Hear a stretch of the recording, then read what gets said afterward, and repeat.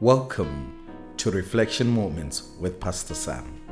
Today I'm going to be talking about taking every thought captive.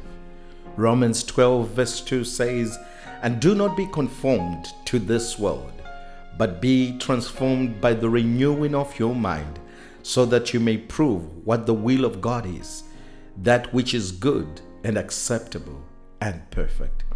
When we view something as unchangeable, that God says is changeable, then the enemy has built a stronghold in our mind. It doesn't have to be anything dramatic as drug addiction or alcoholism, but it could be places that we have built strongholds of hopelessness or jealousy or lust or even fear or anger. What needs to be done with these strongholds then is we have to find a solution.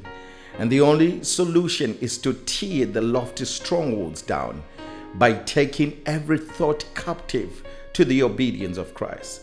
This is how we reprogram our minds. We must take every thought captive to Christ. And why should we do that? Because if we don't receive His word and welcome it into our hearts, we will continue to live a defeated life based on outward effort at transformation.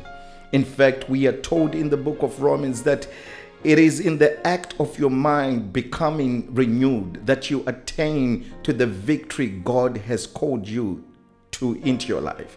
Remember, your soul is distorted. Your soul cannot fix your soul. Rather, you need to put to death your viewpoint on whatever matter you are facing in your life that is holding you captive. Then you need to receive God's life-giving viewpoint on the matter and renew your mind according to His truth. Even when you do not allow a complete renewal of your mind with God's truth, you wind up with double-mindedness, which produces a form of what I would call spiritual schizophrenia that keeps you from maximizing or benefiting from the kingdom of God. In order to avoid this double-mindedness, you must set your mind on Christ. Would you just pray this prayer with me and say, "Lord, I do not want to be conformed to this world. Instead, I want my mind to be transformed by your word.